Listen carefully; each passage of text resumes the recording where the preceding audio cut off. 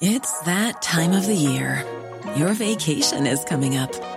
You can already hear the beach waves, feel the warm breeze, relax, and think about work. You really, really want it all to work out while you're away. Monday.com gives you and the team that peace of mind.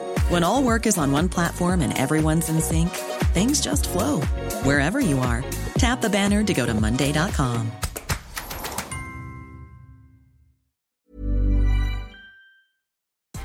Good afternoon. This is Brooke Howard with the Daily Beast. It's Wednesday, July 8th, and these are the top 5 stories the Cheat Sheet team is watching right now.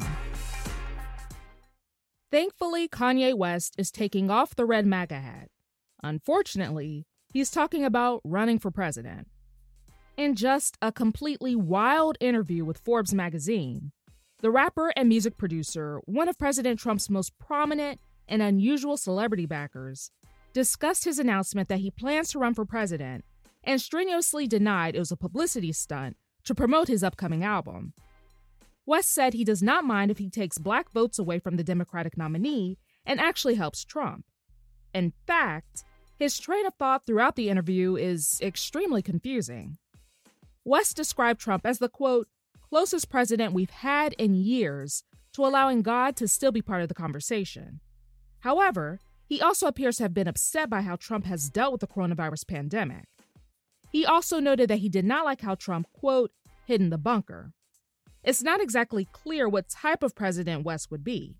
He admitted that he has not developed any foreign policy yet and said, quote, I don't know if I would use the word policy for the way I would approach things.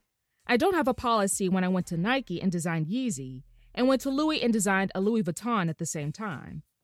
Does he realize that designing shoes and developing healthcare or foreign policy are not the same? No? Okay. Arizona is truly wild right now. The Grand Canyon state began reopening in early May from coronavirus lockdowns, only to lock down again after being hit with a wave of cases. The top testing lab in the state said it is receiving double the amount of orders it can handle. Residents can wait for up to 2 weeks for coronavirus lab results, while others are waiting up to 13 hours just to get tested. And a crucial testing instrument is not arriving until August. The testing delay can pose broader public health issues. According to a professor of epidemiology at UCLA, positive test results are the easiest way to convince someone to self-isolate and stop the spread of the virus. And the sooner an infected patient receives those results, the sooner they will take preventative measures. But people who don't know they're infected could go about business as usual and continue to spread the virus. In recent weeks, Arizona has climbed to number 8 on the list of states with the most confirmed coronavirus cases, passing 100,000 on Monday. On Tuesday, the state hit a record high number of deaths in a single day. 90% of ICU beds are full, and some hospitals are reportedly shipping patients out of state. Phoenix Mayor Kay Gallego has even called on FEMA to step in, saying her city is in a, quote, crisis related to testing. One Phoenix resident who has been waiting for over 2 weeks for his test results has called the entire testing infrastructure a, quote, shit show. 6 staff members at a Kalamazoo, Michigan foster care facility held down a black teenager for 12 minutes until he lost consciousness. He died days later at a hospital. Newly released video footage of the April incident shows the teen, Cornelius Fredericks, throwing sandwiches at another teen in the cafeteria at Lakeside Academy before a staff member pushes him off his seat. The staff member then pins Fredericks down and is joined by the other adults. After releasing him, staff can be seen trying to resuscitate the teen. The Kalamazoo County prosecutor has charged the staff members with involuntary manslaughter and second-degree child abuse. The staff members who were charged have not yet entered pleas, but NBC News reports that they will challenge the charges.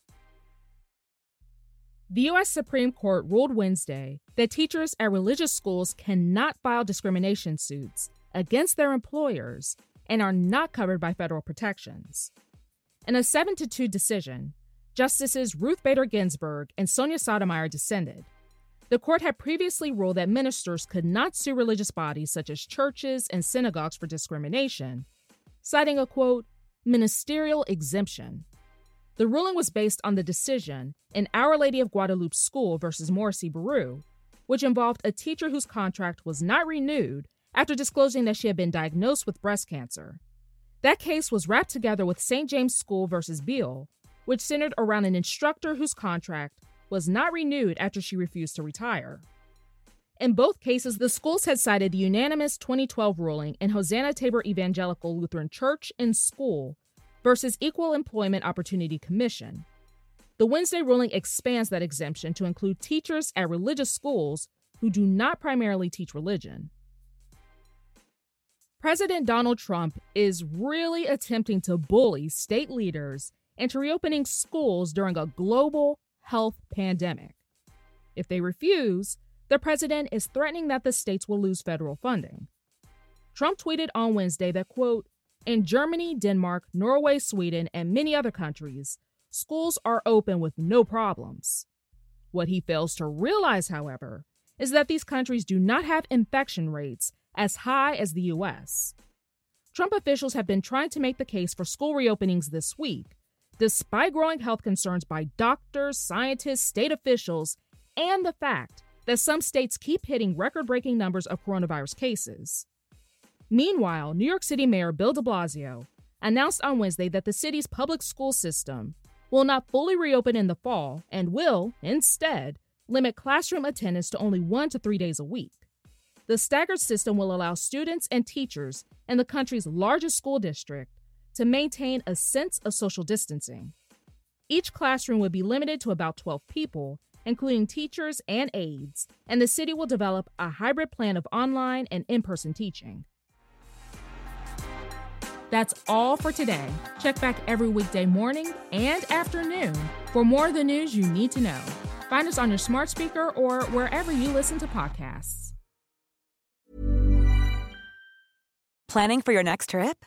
Elevate your travel style with Quince. Quince has all the jet-setting essentials you'll want for your next getaway, like European linen, premium luggage options, buttery soft Italian leather bags, and so much more. And is all priced at 50 to 80% less than similar brands. Plus, Quince only works with factories that use safe and ethical manufacturing practices.